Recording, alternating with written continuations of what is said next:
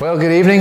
Welcome back to Church History, our overview, standing on the shoulders of giants as we look back at now the 20th century. We're almost at the doorstep of our own modern heritage, and what's neat is the last class when we talked about liberalism and the machinations that were in motion of the 19th century that really laid the groundwork for this class and our next, which will be our final class.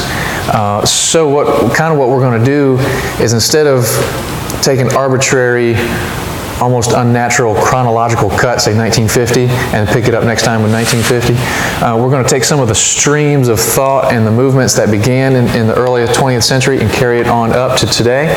And then next class we're going to pick up with very similar, parallel, concurrent movements like evangelicalism and some of the more modern, postmodern things that face us today. So this class and next class really are two sides of the same coin. So you don't want to miss out on either one. We can see from our agenda this evening that we're going to catch up a little bit with some more of the modern embodiments of liberalism. And since Brad wasn't able to join us last time, he's going to chip in with some things that he wants to talk about that. And then we're going to look at some of the 20th century responses to liberalism and how the church responded to this new and heretical teaching. But first, I'm going to invite Brad to start us out with a word of prayer. Well, Father, we are aware, those of us who have been at this for a long time now, a year and a half, almost 2 years, that we are indeed standing on the shoulders of giants. We thank you for the covenant community that you have provided for your people and the ways that we are connected not only to one another in the present, but also to all those who have been in Christ. Lord, just like Ephesians tells us that Christ is a cornerstone and we are spiritual stones, all connected to one another and all tied into Jesus. We pray that you would open our hearts and minds and that you would cause us to learn the things that we need to and be able to put them, all of these things to use in our everyday walk with you, our community with one another, and our evangelism of the lost. Pray that you would give us a heart for those who don't know Jesus to come to Him, and for us to be willing to share the good news, excited to share the good news of Jesus Christ. It's in His name that we pray. Amen. Amen. So as we jump in, you can see by the title there, Liberalism Continued. This is really just picking up with where we left off last time. So if you maybe forgot a few things, you can go back and listen to that or watch the video online. And that first bullet is just a recap of what liberalism is. It's basically Christianity emptied of everything of meaning. That it's not necessarily historical. The Bible is not God's Word. It's not historically accurate. It's more of the getting to experience religion and God through the tradition of Christianity. And again, we see some of the modern embodiments include the Jesus Seminar, which I mentioned last time. I don't know if anybody had a chance to go and look them up a little bit. I was flipping through my copy of Lee Strobel's The Case for Christ. And Jesus Seminar is mentioned many times in that book because in the 60s and 70s they were real popular in the higher criticism circles of, I think the number was, they deemed 82% of what Jesus said in the Bible as not really being what Jesus said. And the remaining 18% was questionable. So they really just tossed out everything that we understand to be truthful from the Word of God, and would include things like the Gospel of Thomas, which is a dubious, pseudonymous book written centuries after the Gospels, to be included as one of the genuine Gospels. Feminism, which we'll look at a little bit more next class, but that was another movement that grew out of the struggle between religion. There can be a Christian feminism, but there's also a secular one that started to grow in the 40s, 50s, and 60s. And then process theology. Maybe Brad can mention a little bit more about that, but this is the idea that God is changing with the world, that He's not objectively the same, He's not immutable, but that almost Darwinian or Marxist, where there's the world is going through a process not only biologically, not economically, but in every sense historically, and so God is also going through a process and changing with us. So all these things continue to be thorns in the flesh of the church, even this century.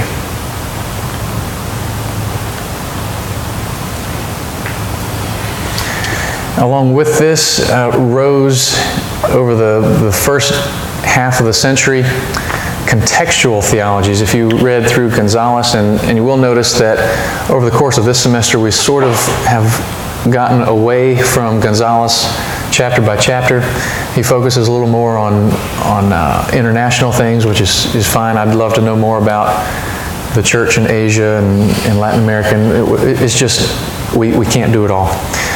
But he does cover some of the contextual theologies, talking about the liberation theology, which began in Latin America. And what liberation theology is basically reinterpreting the Bible through the lens of Jesus is for the poor and oppressed. And it was reinterpreted as we are Israel in bondage in Egypt. That Jesus is not only Savior, but He's liberator, that He came in order for the poor and oppressed can be vindicated, really. And the social gospel is very much even a buzzword today. I was trying to think of the man's name. I can't think. He would consider himself an evangelical leader, and I think he's got the ear of many folks near the White House, but he's one who has debated Al Mohler and on the mission of the church. What is the mission of the church? And Mohler's side was, we need to make disciples. We need to evangelize and equip. And again, I can't remember his name, but his idea of the mission of the church is to serve society, serve the poor, feed them, redistribute funds so that the poor are brought up to our standards. So even today, the social gospel, it's not that the Bible excludes the social aspect of the gospel, and we'll see that even more so next class when we talk about evangelicalism, but that it's not an either or. It's a both and, but you cannot exclude the teachings of the faith that has been once for all delivered to the saints. Now, of special note to America is the black theology or black liberation theology, which actually sprung out of the roots of during the Civil War in that time period, where blacks who were enslaved would find hope in the country that they were looking forward to. Not America, but the heavenly country, in being liberated in spirit throughout all eternity. And how that developed is it took on a bit of that liberation theology that was being taught in Latin America, and it saw the black man, no matter where his economic status was, as Jesus being black. He is not only for the black man, but He Himself is black for the sake of bringing the black community not even to equality really, but it was to vindicate their oppression and bring them out of the oppression of the white man. So it was very racially tense, which is demonstrated through the civil rights movement. And one thing I will say, both of liberalism and of the responses to liberalism, and I'm going to probably say this a couple of times this evening, that the movements are wide enough and diverse enough where you can have very different people with very different views advocating under the same umbrella. For black theology, for instance, let me think of his name. course, I didn't write it down. James Cone was the father of black theology. He was the one who said that Jesus was black. And he kind of put it in the context where we see pictures today in Western society of Jesus being long, blonde-haired and blue-eyed, and we know that's not correct because he was Jewish in a Jewish context. But neither was he African or Asian, Oriental, or these things. But Cone identified Jesus as black for the very purpose of raising the black community out of the oppression. And again, it had, we'll talk about the benefits and drawbacks of these movements, especially as we look into Pentecostalism, fundamentalism, and so forth. There are things that are praiseworthy in many of these movements, but often they're outweighed by the drawbacks. And so within the movement, you have people like James Cone who are very almost militant, who could bring about people like Malcolm X. But then on the other side, you have people who are very orthodox, like Martin Luther King Jr., who would not advocate a militant style of theology, but nonetheless, there was a broad range of beliefs even under that same umbrella of liberating the black culture.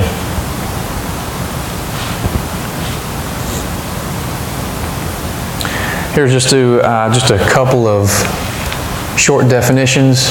A lot of the information that is short and succinct that will be displayed tonight comes from Theopedia.com, and they have a lot of good short articles if you want to go up and search for almost any movement or theological term. They can give you a little bit of historical background. But you can see there some of their basic beliefs and understandings within those contextual theology movements.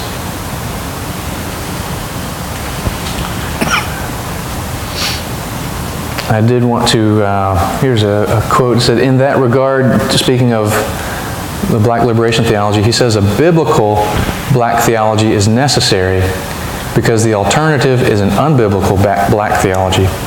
The unfortunate errors of nascent black theology were rooted in the assumption that experiences should be the primary source of truth. And that's from Anthony Carter, who himself is a black theologian / minister. And you can see the disparity from Malcolm X and Martin Luther King Jr. And people like Anthony Carter and Thabiti Anyabwile and folks like Jeremiah Wright, who you probably remember being in the news a few years ago when Obama was running for office. It was Obama's pastor, if you listen to him, he was a very angry man. Even preaching in the pulpit was a very angry message being put out. So you can see the disparity between people who may fall under the same movement.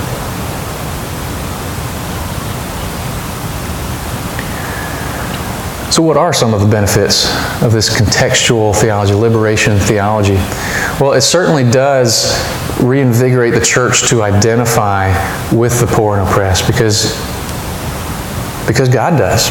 From the Old Testament on through Jesus' ministry and on through the teachings of the apostles, that we are to serve and help out minister to those who are oppressed, whether they be orphans, widows, the poor, the foreigner, whoever they may be, and seek justice for everyone.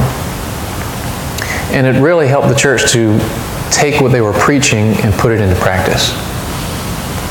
However, you can see the list of drawbacks as well, that just like the quote earlier, that orthopraxy is right practice, and orthodoxy being right teaching. So it raises your practice, your good deeds, above the teachings and beliefs of the faith. Focuses on experience rather than objective truth being found in the Word of God. It focuses on changing the status of people in the here and now, on earth, in the geopolitical, socioeconomic atmosphere, rather than liberating them from sin and death. Because so much of liberalism eliminates personal sin and puts it in the category of societal sin. On society. Mm-hmm. And those are the sins that need to be addressed. and you see the reinterpretation of the Bible. And much of it, not all of it, but much of it had roots and tendencies towards Marxism and racism and the lack of forgiveness and reconciliation, which we talked about. But hopefully some of these things are beginning to be addressed by the evangelical church, and that reconciliation is underway. Brad, did you want to add anything to liberalism as a whole, from its origins in the 18th, 19th century, how it promulgated throughout society, and then even today, how we see it develop and sustained? There were so many, and you probably talked about this last time or touched on it, and I just want to re-emphasize sort of the foundations of liberalism. If you think about the church from Constantine on, the church is seeking to make society conform to the church. Well, the church's interpretation of how it should be, the Catholic Church's interpretation of how it should be, which led to abuse of power. From the 17th, 18th century on, the church is struggling because its leaders are oftentimes trying to make the church fit society and the ways that society is thinking. And in the 19th century, you've got three bombshells. You have a philosophical bombshell of relativism, especially with George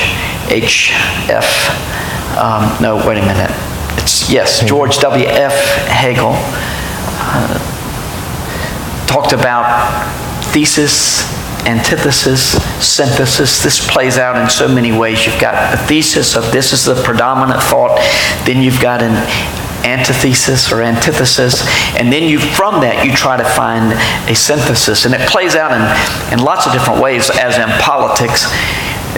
There was a gentleman who said, well, the thesis is the monarchy, the antithesis to that is democracy, and the synthesis is communism. It was Karl Marx that said that. So all of this religious thought is bleeding over, or things that are happening in the church within the context of these leaders who claim to be speaking for the church, but they're really speaking for higher education, scientific advances, philosophical, scientific, and then even literary, as you talked about Julius Wellhausen with what's the term for the Pentateuch documentary? Oh, yeah. Yes, documentary. JEDP. JEDP, but it's a documentary hypothesis. That's what I was looking for. That Moses didn't write the Pentateuch, but a collection of authors did. So everywhere you turn, there's relativism with philosophy. There's Darwinism in science, and also the age of the earth being brought into question. And now within the theological schools, you've got people questioning the authority of Scripture and saying, well, it really wasn't written by Moses. It was a collection of authors, so let's put this all together. And every time you do, you're chipping away at God's authority. So if God is not the ultimate goal, then society becomes the ultimate goal and the social gospel. Just before the turn of the century, Charles Sheldon, a pastor, wrote in his steps, what would Jesus do? You saw the bracelets. It seems like such a good idea, but it's part of the social gospel, which says that salvation does not come through an individual relationship with Jesus through repentance and faith, but it comes through correcting the ills, curing the ills of society.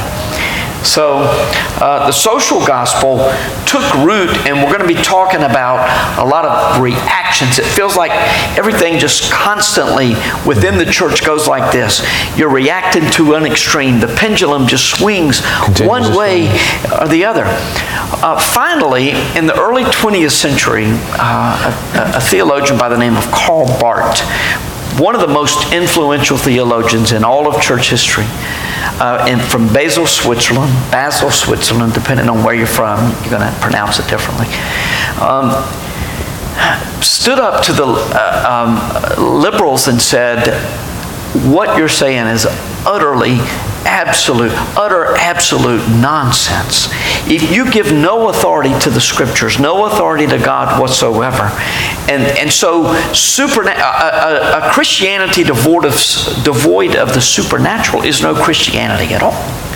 And so Barth did a great deal of good to combat liberalism, but he was not the most conservative of guys. We would call him New Orthodox, Neo-Orthodox, or part of the New Orthodoxy. It was an orthodoxy in which experience becomes primary. Experience with Jesus. All of Barth's theology flowed through Jesus. It had to go through Jesus, but it was a personal relationship that you have with Jesus as we understood it in Scripture. He wouldn't have claimed inerrancy at all. We'll tell a little story later about Carl Henry, who was an evangelical, or the father really of modern day evangelicalism.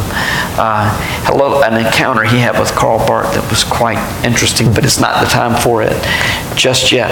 What is the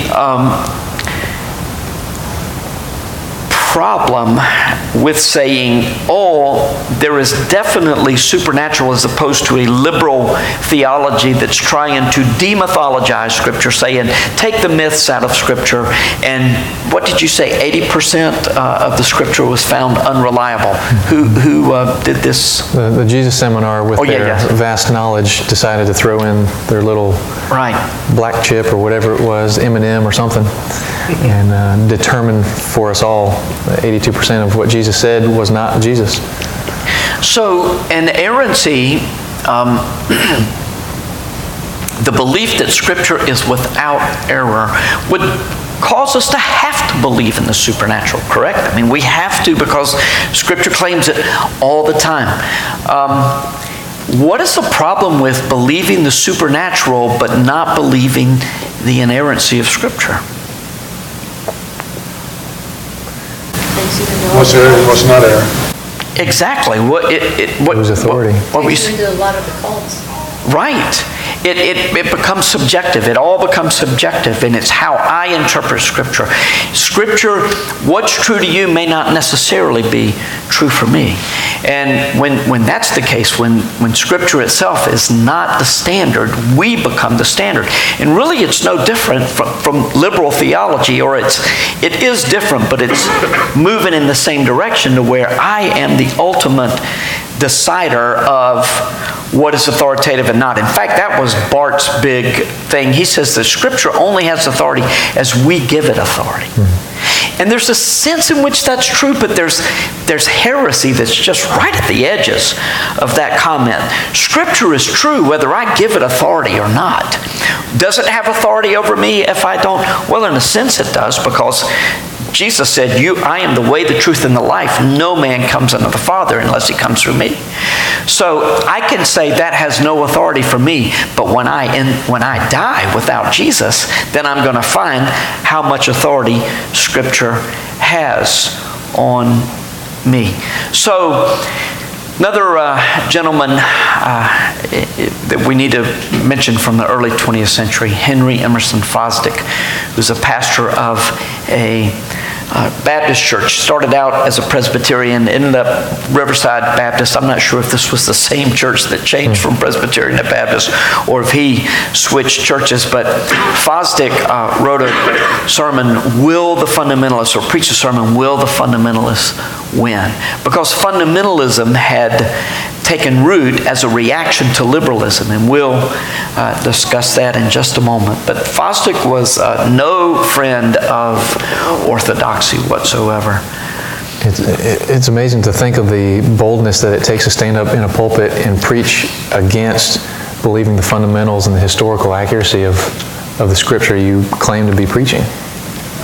You know, in the early 20th century also, in America in particularly, amongst liberal churches, there was a large push for eugenics. There used to be actually contests. Preachers would preach sermons about the benefits of eugenics, of sterilizing mentally ill people and people for other reasons. So liberal Christianity, which is almost an oxymoron, accepted so many wrong ideas about the ways to improve society. In our reaction, we have gone far too way in the other direction. Yeah, don't ever think that theology is not practical, because our culture is living out those misunderstandings today, that we are our own authority. So let's start looking at some of the Protestant responses to liberalism. First one being Pentecostalism. And we looked before at the roots of Pentecostalism being John Wesley and his notion of perfectionism. And we mentioned Finney also. And last time, if you remember, Irving, I think it was John Irving, who had a Catholic background but was also Presbyterian, and not only brought in a unique view of premillennialism, but was very charismatic both in the personality sense as well as in the biblical sense. So we see the roots taking place. There was a holiness movement throughout the middle and later decades of the 19th century. And there at the turn of the century in 1901, we see it birth. It takes place there in Topeka, Kansas. A man named Parham is having classes and a ministry there in which they are promoting the return of miraculous gifts. And this is the first modern episode where someone is speaking in tongues. And it travels by the name of James Seymour. He has some ministry, some connection with Parham in Kansas. I believe he passes maybe through Texas to do some ministry there, and ends up, if you want your ideas to take root, where do you go? Southern California. So he ends up in San Francisco and has, I think I heard something like 3 services a day, 6 or 7 days a week for nearly 3 years. And you can imagine being inundated like that. You're going to need, if you're performing something like that, your performance is going to need to increase in order to sensationalize, in order to draw a crowd. But once you do, the crowds are going to start coming, and it's going to spread. And that's exactly what happened, is that there on Azusa Street, where the Pentecostals find their birthplace, there's an outbreak of speaking in tongues, in healings. And from Parham's perspective, and I would agree that they rightly understood that tongues were real languages. They were foreign languages not known to the speaker. And what this episode did, it convinced them, saying, okay, we don't need to study languages anymore for the mission field. Let's go out. And they did. They went out to China, Africa, and other foreign fields, thinking that the tongues that God had blessed them with will be the vehicle of evangelism. And what do you think happened? They got there and they started speaking their tongues. And the people in China and in Africa, they had no idea what they were saying, because it was not their language. It was not a language at all. And so this carried on. It found root in sensationalism from Aimee Semple McPherson. And traditionally, women did not have prominent roles in churches, as you can imagine, especially traditional settings. But Aimee Semple McPherson, twice married, wanted to change that. She wanted to become a minister and preach her version of the gospel, which is not really the gospel, but a sensationalism of her gifts, her message. And this really took off. You can imagine in the 20s, where things are done up big, and she did that riding in on horses or flying in on wires, really creating a show, really the forerunner of today's televangelist, where the message is not read or taught, but displayed somehow.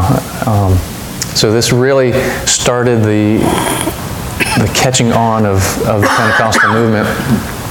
And you can see there are classic Pentecostals. There are, just like any movement, they go through iterations of development. So you can see some of their classic beliefs, that they were predominantly Arminian and dispensational. They believed in 3 distinct works of the Spirit. There's first salvation, but that's not really good enough. Next, you need to be sanctified. And then once you're sanctified, remember this is the idea of being perfected, and then you experience the baptism of the Spirit, or Spirit baptism, in which the Spirit baptizes you and is evidenced by the speaking of tongues. And that's what is going to be distinct about Pentecostals. And they basically stay within their own groups. They form Pentecostal churches, and we now have Pentecostal denominations. But it wasn't until much later, well, not much later, just 50s, 1960, where it really jumps because of 2 men. Dennis Bennett, who was an Episcopal priest, was preaching on the gifts of the Spirit and broke out in tongues. And from that point, the idea of the miraculous gifts returning didn't just stay with the small group of Pentecostals, but jumped and it crossed denominational lines. And the other one being Oral Roberts, that he was a Pentecostal who became a Methodist with the intent of really popularizing the teachings of Pentecostalism. And that's what happened, especially in America, where the charismatic movement took up in the 60s. Sure. I just want to ask if anyone knows where Oral Roberts got his start. North Carolina. Fuquay Varina, to be exact. If you stand outside of Beef O'Brady's and you look straight down, that little church, that Pentecostal church down there is where Oral Roberts, I don't know if that was his first church, but he was only there, I understand, about 9 months, and huge crowds for that little small place. And he moved on. We always get the good news stories, don't we? Yeah. Fuquay. Fuquay Varina.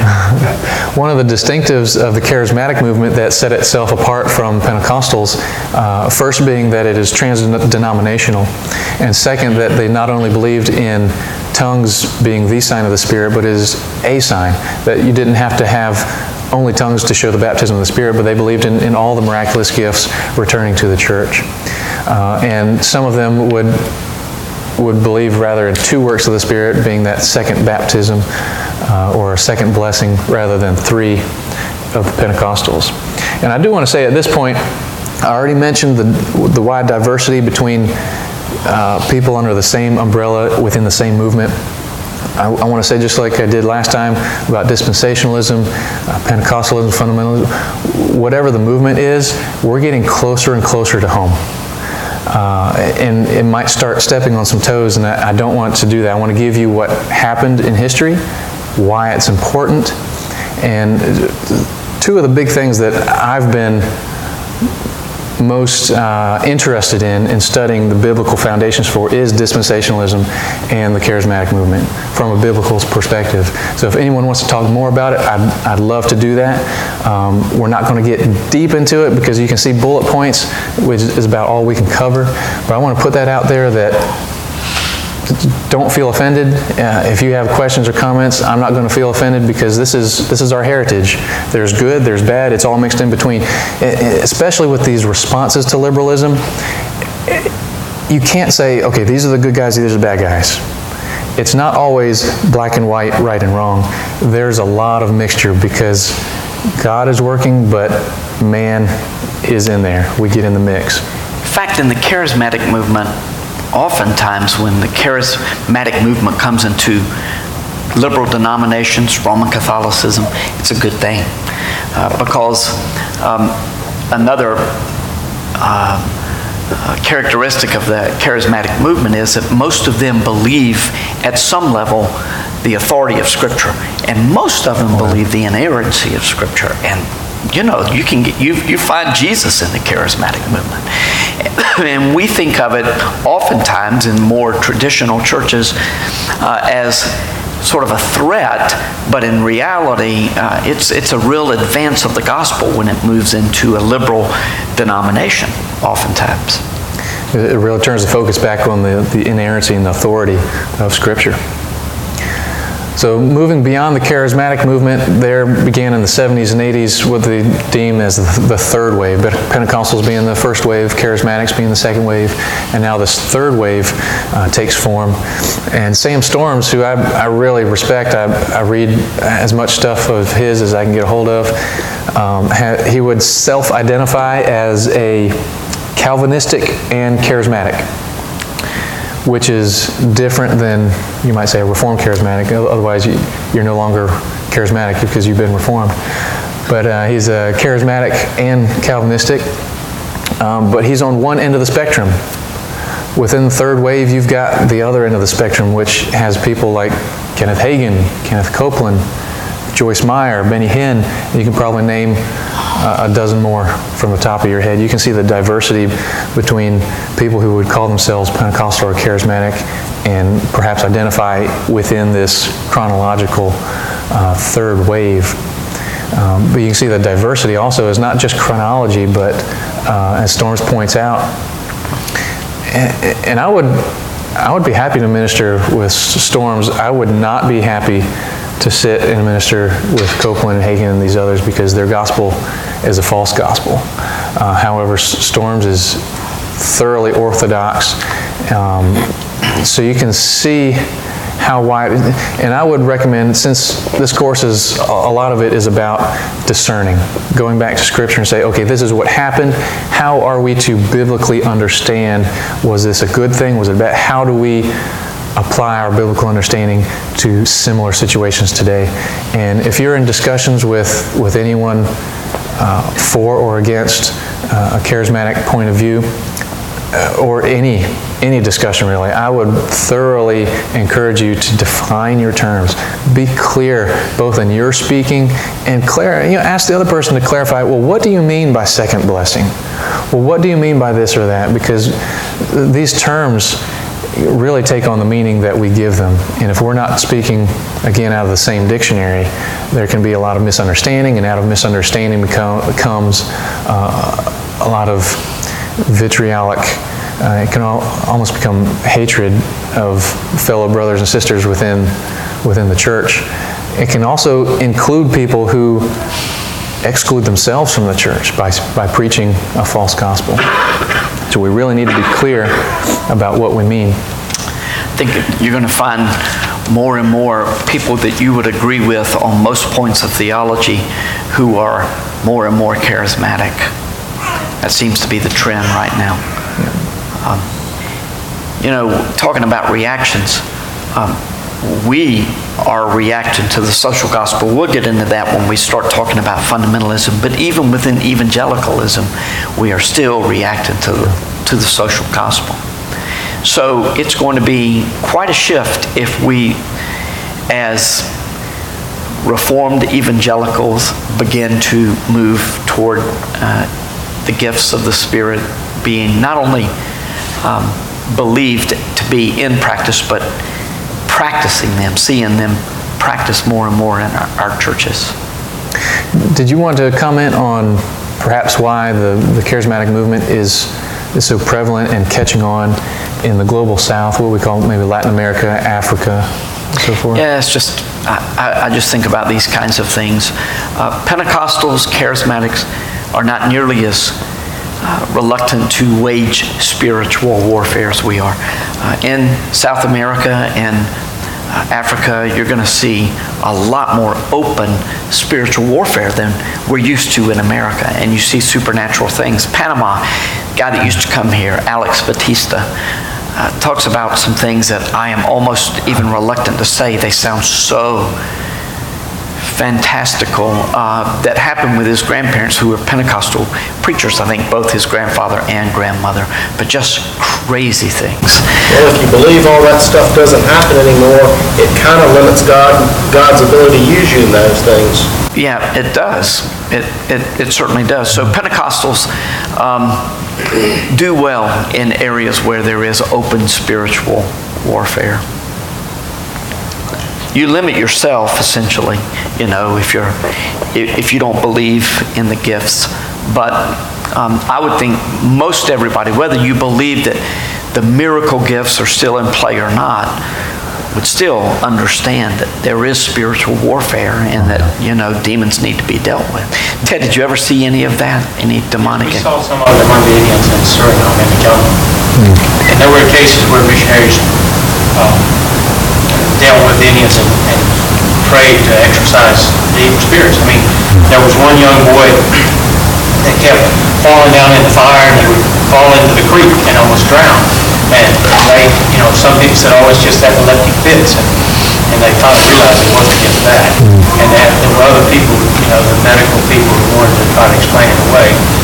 There were several situations where they actually got the elders together and laid hands on it and prayed, and the people were Delivered. So no more of those fits. Well, I think if you discount the miraculous gifts, you're not going to recognize the demonic activity because you explain it away. That's possible. There are some things that are going to be a little more difficult to explain away, though. Like, for instance, here's the thing that Panama said. And my friend Jimmy was with me when he met us at Barnes & Noble one day. We just ran into him. And I can't recall the book that he was reading. I think it was not a Dallas Willard book, but it was a very academic kind of a book. But he was talking about his grandparents. His grandmother was at a little community fair, that kind of a thing. And this woman who was a gypsy, a palm reader, medium, was following her, and she felt very uncomfortable. So she started moving away, and she got away. She started running, got away, got in her home, and she was just... And she looked out the window, and the woman was looking at her. Well, what makes this story just almost difficult to believe is that she was on the second story. I mean, the woman was like levitating right there. And then she came in, grabbed her around the throat. And this is Panama. If you know, anybody remember? I'm sure some of you remember Panama. He was from Panama. Alex Batista was here for several years. And that's just not the kind of thing he's going to make up. My brother-in-law was in Jamaica, at the deaf school in Jamaica.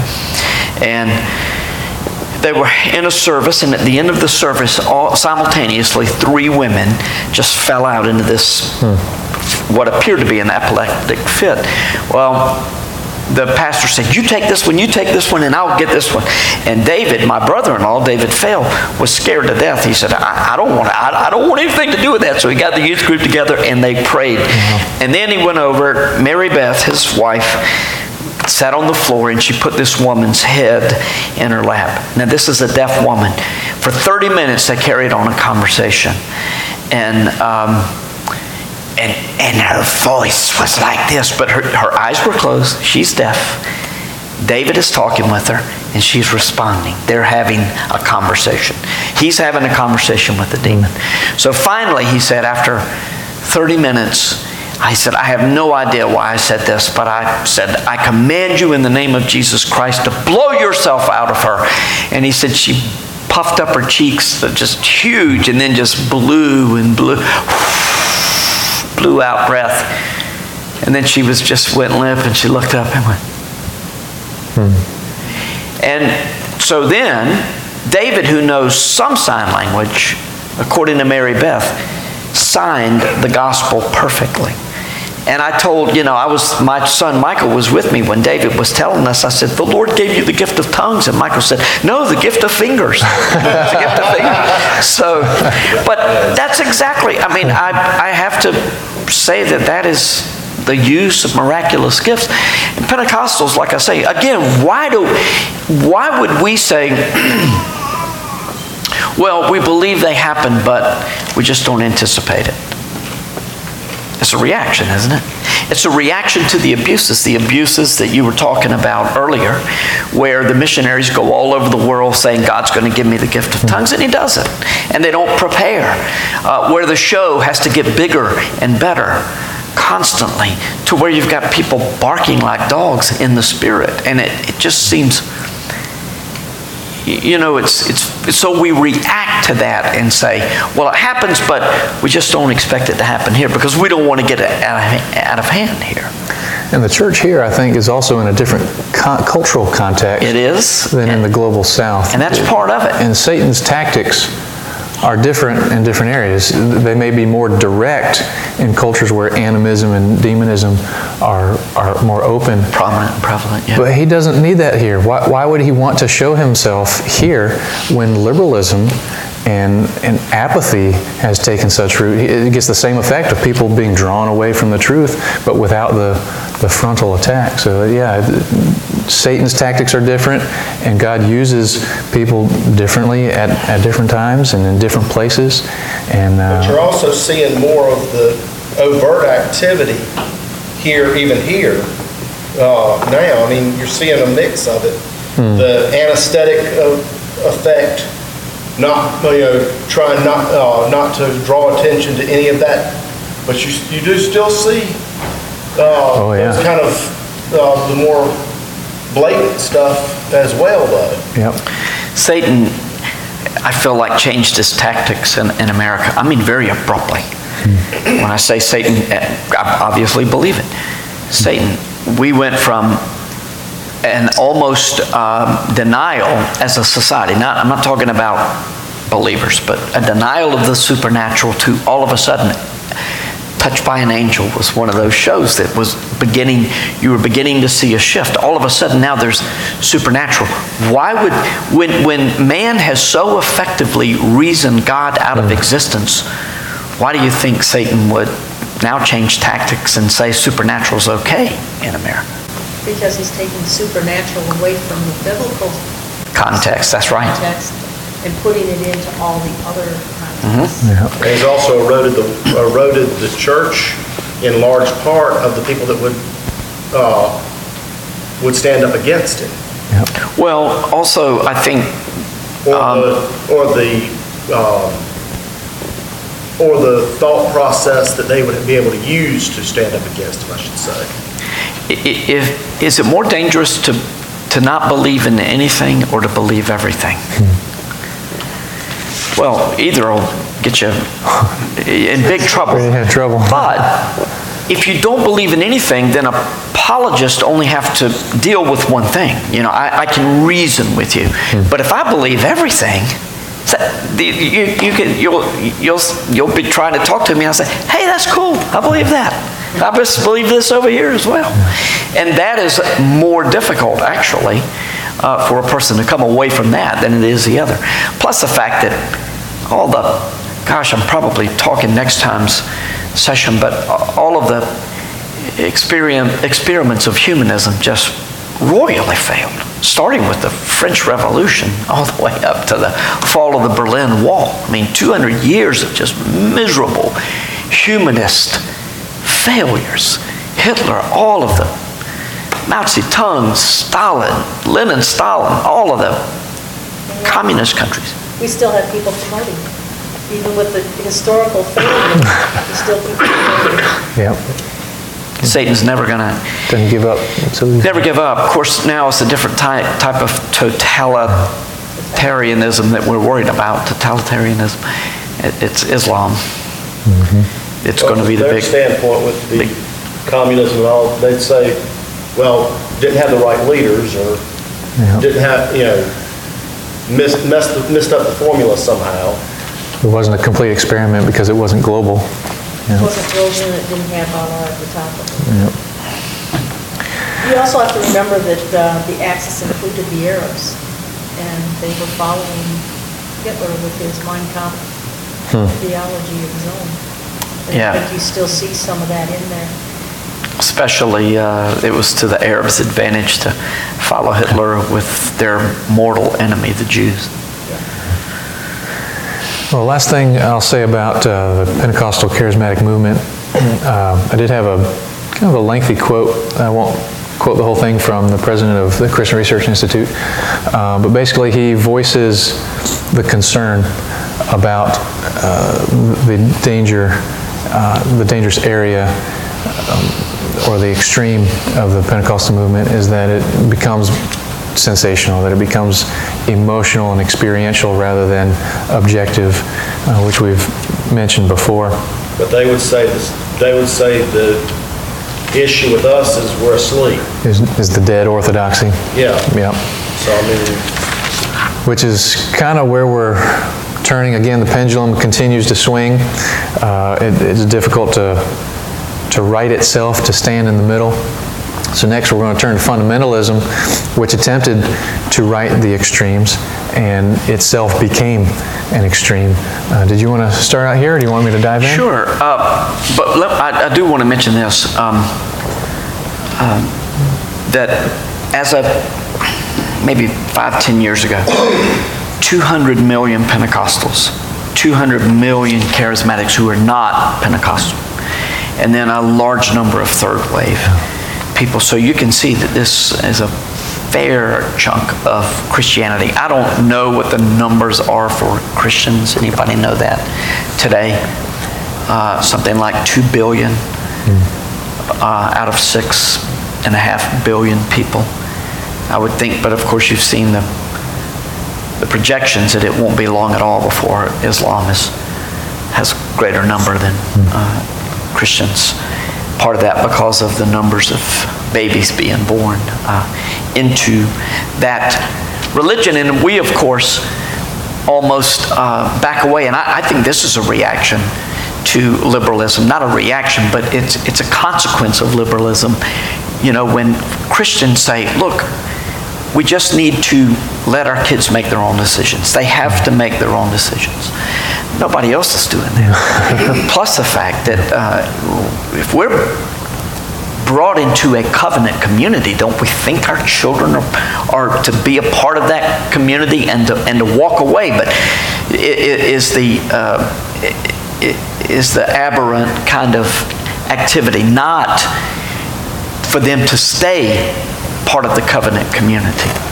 So fundamentalism was an absolute reaction to liberalism. And when I said, sure, Neil, you go ahead and take this up. I have a lot of thoughts about fundamentalism, but I didn't mean to cut you off. I just wanted to say that about Pentecostal numbers. Sure. And then I got talking about other things. You're allowed. Well, fundamentalism, and again, this is going to be one of those areas where that little suffix ISM or IST is really going to change things. Two brothers, I believe they were also from Texas, personally funded the editing and distribution and publication of 90 essays over a 5-year period to hundreds of thousands of seminarians, pastors, theologians, in response to liberalism's encroach onto the church. They wanted leaders of churches who were grounded in the fundamentals of the faith. And that's exactly what we got. And again, this is a wide base. We have people from very conservative, orthodox, traditional churches like B.B. Warfield on into more modern dispensationalists like C.I. Scofield and several others. Over the course of the decades in which the fundamentals were dispersed and fundamentalists were gaining strength across the nation, they became increasingly dispensational only, whereas before it had a wide base. And now if you don't believe our form of premillennialism, that means you read the Bible allegorically. And we all know only liberals read the Bible allegorically, so you're a closet liberal. So that took on a very isolationist mentality, where it was this pocket of not only fundamental believing people, but fundamentalists. It was us against them. And they sort of closed themselves off. You may have heard it said a we-they siege mentality, or perhaps a fortress where we're up here in our fortress, and whether you're liberal or unbelieving pagan society or a Christian who doesn't agree with us on everything, we're gonna attack you because we feel like we're being attacked. So that mentality started taking shape. They became increasingly legalistic, being strict in their lifestyle and enforcement of that lifestyle, if you wanted to call yourself, by the circles in which fundamentalism was reigning, and also anti-intellectual. It didn't start out that way, but you can see at the pinnacle of fundamentalist power in the Scopes Monkey trial, where that really took shape, where William Jennings Bryan and Clarence Darrow had their discussion on the courtroom floor, being broadcast across the nation each and every day, and Christians were made out to be Neanderthals. They were anti-intellectual. They weren't with the times, and the times were Darwinian. The times were very materialistic, and so that caricature took root, and fundamentalists really held on to it. And so you see the whole package of being isolationist, anti-intellectual, they were closed in. And you can see there that because they were closed in, you could have two different types of fundamentalists. Those who were like the description listed above, and those who would rather say, I don't call myself a fundamentalist. And that's exactly what J. Gresham Machen did. And I do want to get into Machen again next time as the sort of the forefather. He's the forerunner laying the groundwork for evangelicalism to be birthed out of fundamentalism. And again, with all these movements, it's not completely good, not completely bad. It's a mixture. It started out one way and developed over decades. And as people began to react with the culture and culture's reaction to the church, things have changed. And Machen was I want to read more from him, because I think he's got a lot that we can use even today.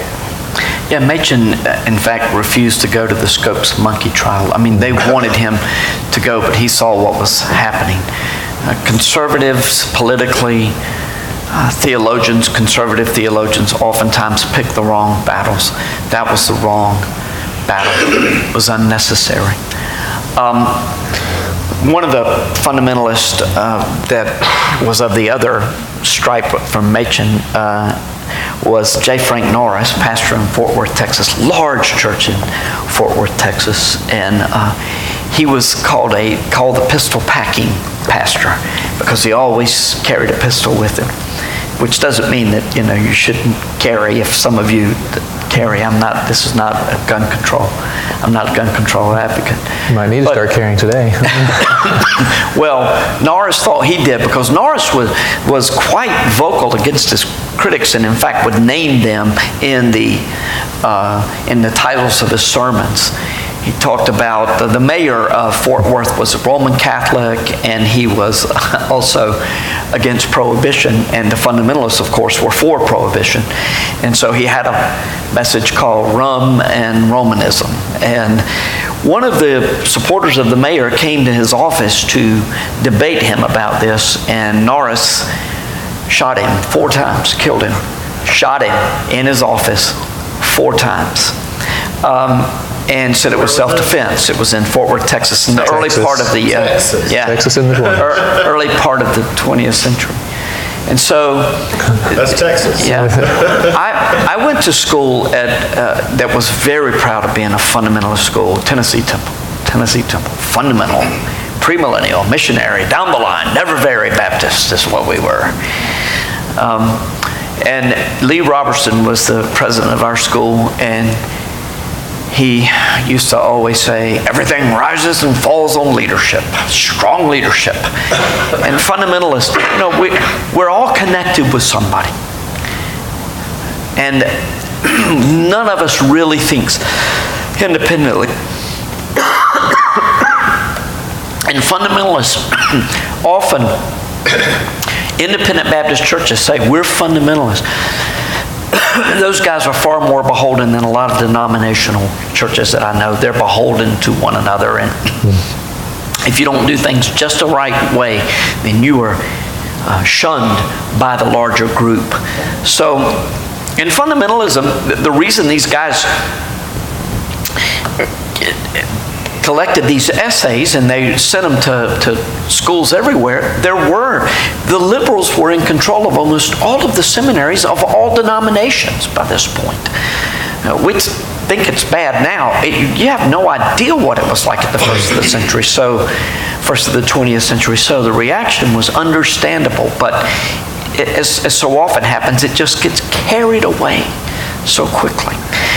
Which is why you need accountability to your brothers in Christ in one way or another, and why we, a non-denominational independent church, are connected with the Gospel Coalition, not officially, but Ricky and I are going down to the conference next week in Orlando for a couple of days, and Tim Keller and John Piper, Presbyterian and a Baptist, a number of others that we think very highly of and who hold one another accountable, D.A. Carson, to the truth and our understanding of Scripture and the way it is. We're connected.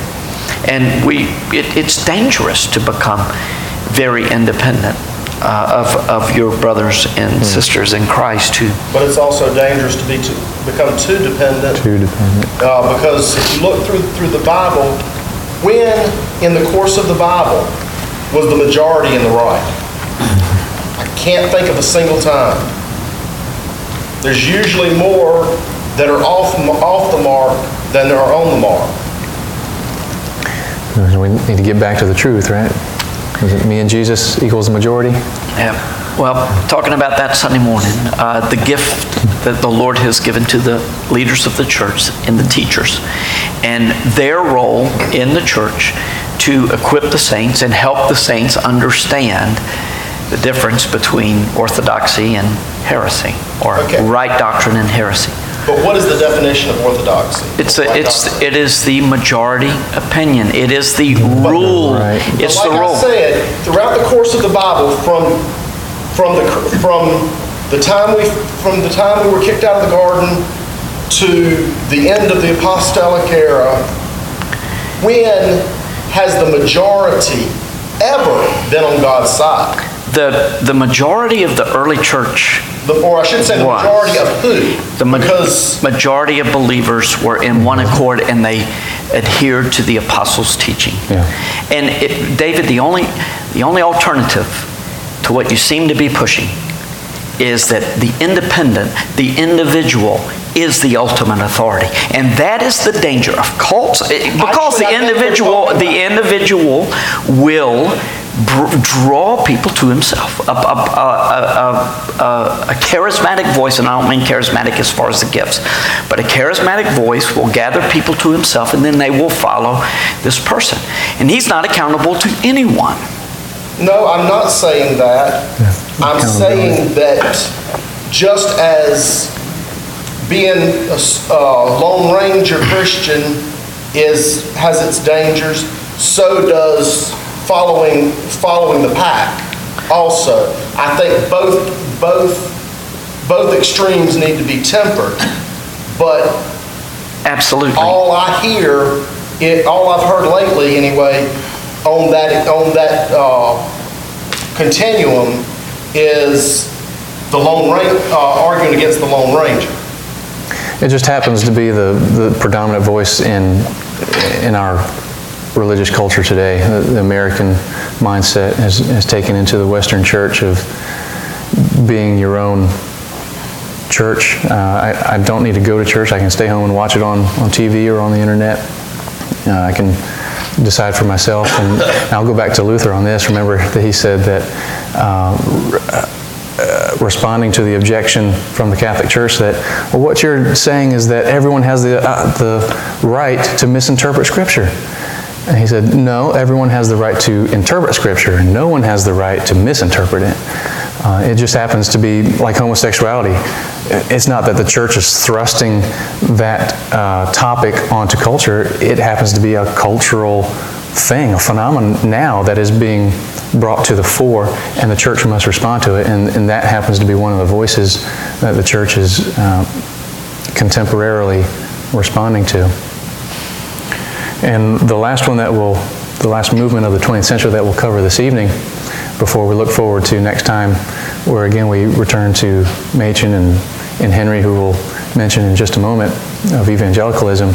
We return to Karl Barth and his reformulation of orthodoxy. When we think of neo-orthodoxy, we're like, okay, well, orthodoxy is in there. That means it's just for a new generation. This is a good thing, right? Like everything, yes and no. Brad, do you want to jump in on maybe some of the ideas that Barth was putting forth and his response to liberalism? Well, his response was very sharp. He was blessed with considerable intellectual gifts, and so consequently ridiculed the liberals, as I mentioned earlier. You know, the idea that Christianity without the supernatural is no Christianity at all. Was quite connected with his times. One of the people that he corresponded with frequently was Dietrich Bonhoeffer. Bonhoeffer came to America during the 30s when Hitler was rising in power. And he was here for about a year, and Barth was encouraging him, get back to Germany, your place is in Germany. The German believers wanted to get Bonhoeffer out of Germany, but Barth was saying, no, your place is in Germany. But interestingly, Neil and I were talking about this earlier, when Bonhoeffer came to America, he went to Fosdick's church and heard Fosdick preach and totally rejected it, could not believe the state of American Christianity. The Bible is said to contain within it the inspired witness, but it is a mistake to directly read that for me, Nehemiah. To directly identify Scripture as the Word of God. It is an instrument to communicate and witness to the true Word, which is Jesus. Yes, and like I said, all of Barth's theology goes through Jesus. It was at a conference that Barth was leading, and there was a question and answer time, and Carl Henry, who we'll talk about a little bit later, said, Dr. Barth, would you say that Scripture, that the Bible is indeed the inerrant Word of God or not? And he said, excuse me, who are you? And the place laughed, and everybody laughed. And he said, Carl Henry, Christianity Today. And Dr. Barth said, Christianity Yesterday. And the place just roared with laughter because they were all Barth fans. And when that laughter died down, Carl Henry said, yesterday, today, and forever.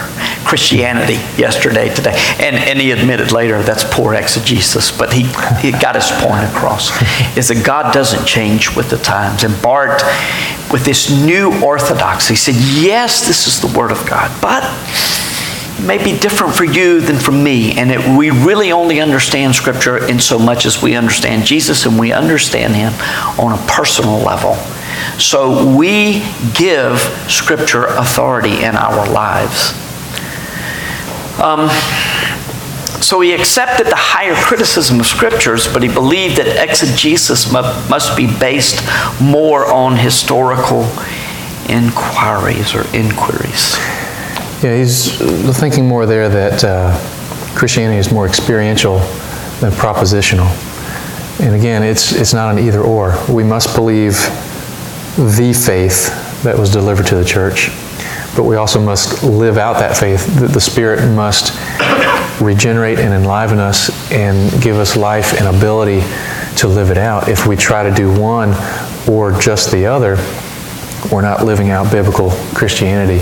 And again, that's the benefit and drawback of neo-orthodoxy, where that it does accentuate an experience with Jesus, but it's based on your subjective experience and not the objective truth as revealed in Scripture. It makes a figure like Karl Barth so difficult to get your arms and your head and your arms around, because there's so much about his theology with which we would disagree, but the benefit to the church, to Jesus' church, is incalculable for what Barth did in stopping what seemed like to be an inexorable tide away from any authority whatsoever in Scripture. Yeah, it really was an abrupt opposition to liberalism that ended up, you can see from the second bullet there, that it ended up doing to biblical theology what liberalism did. So it became its own enemy, and we saw that in the 60s it had mostly died away from the founders.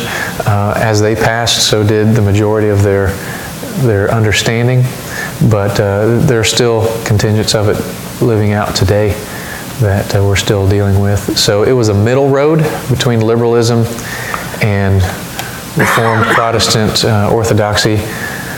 So as the middle road, you're going to get something right, but you're also going to get plenty of things wrong that will eventually be dangerous.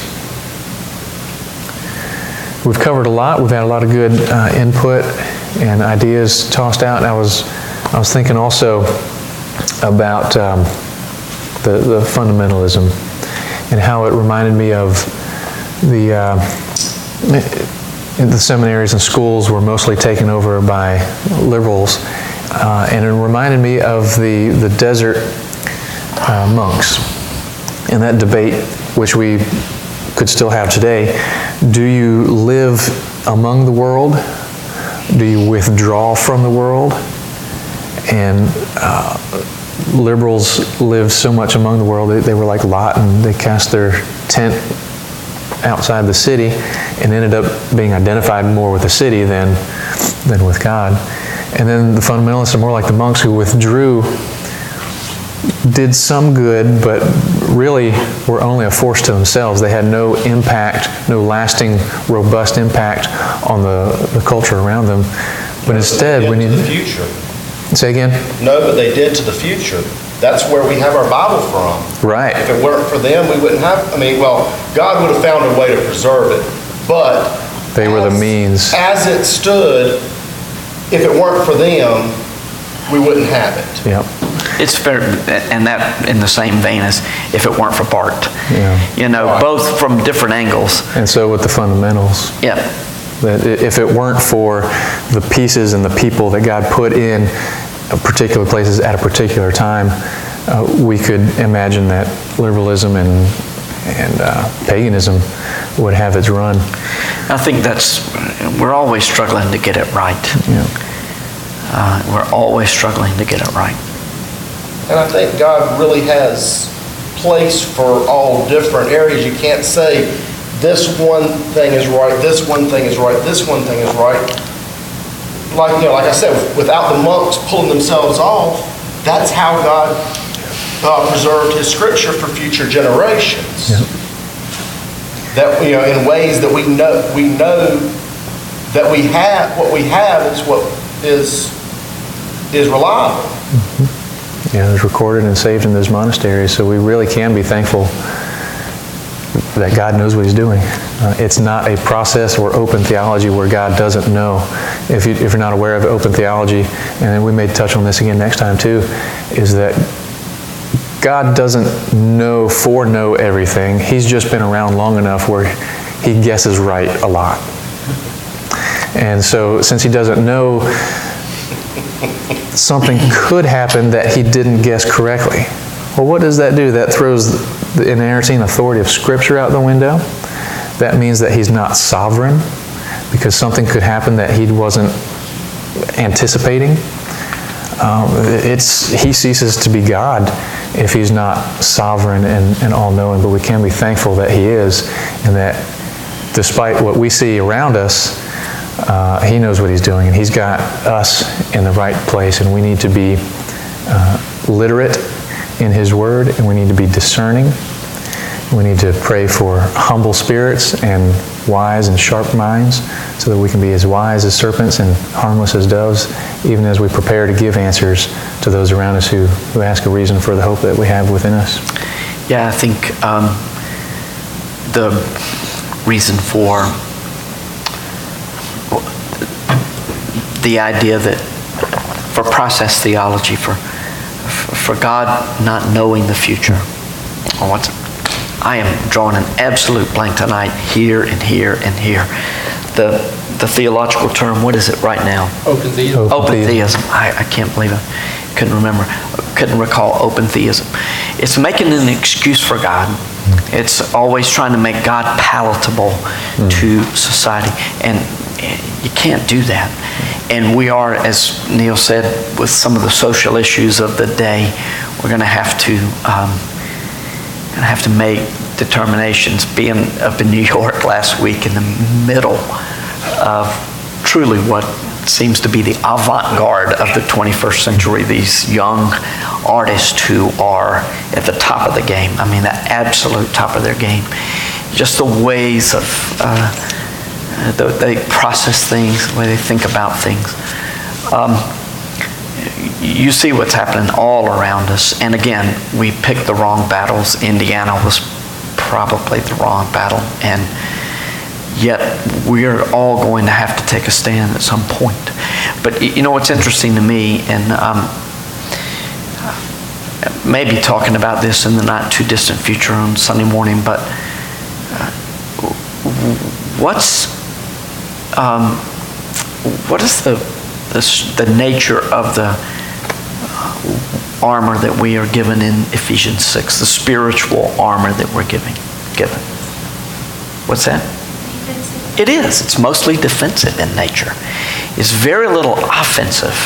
It's mostly, the shield of faith, the helmet, salvation, shoes, and those shoes, those Roman shoes, were spiked where they would be able to stand when they would make that tortoise shell, that you see in Gladiator.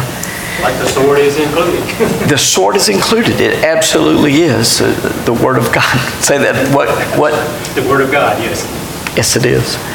So it's included, and you've got to fight, but most of it is defensive in nature. It's sort of to shield yourself against the attacks and to stand. And that's what he says. And above all, when you are attacked, you need to stand.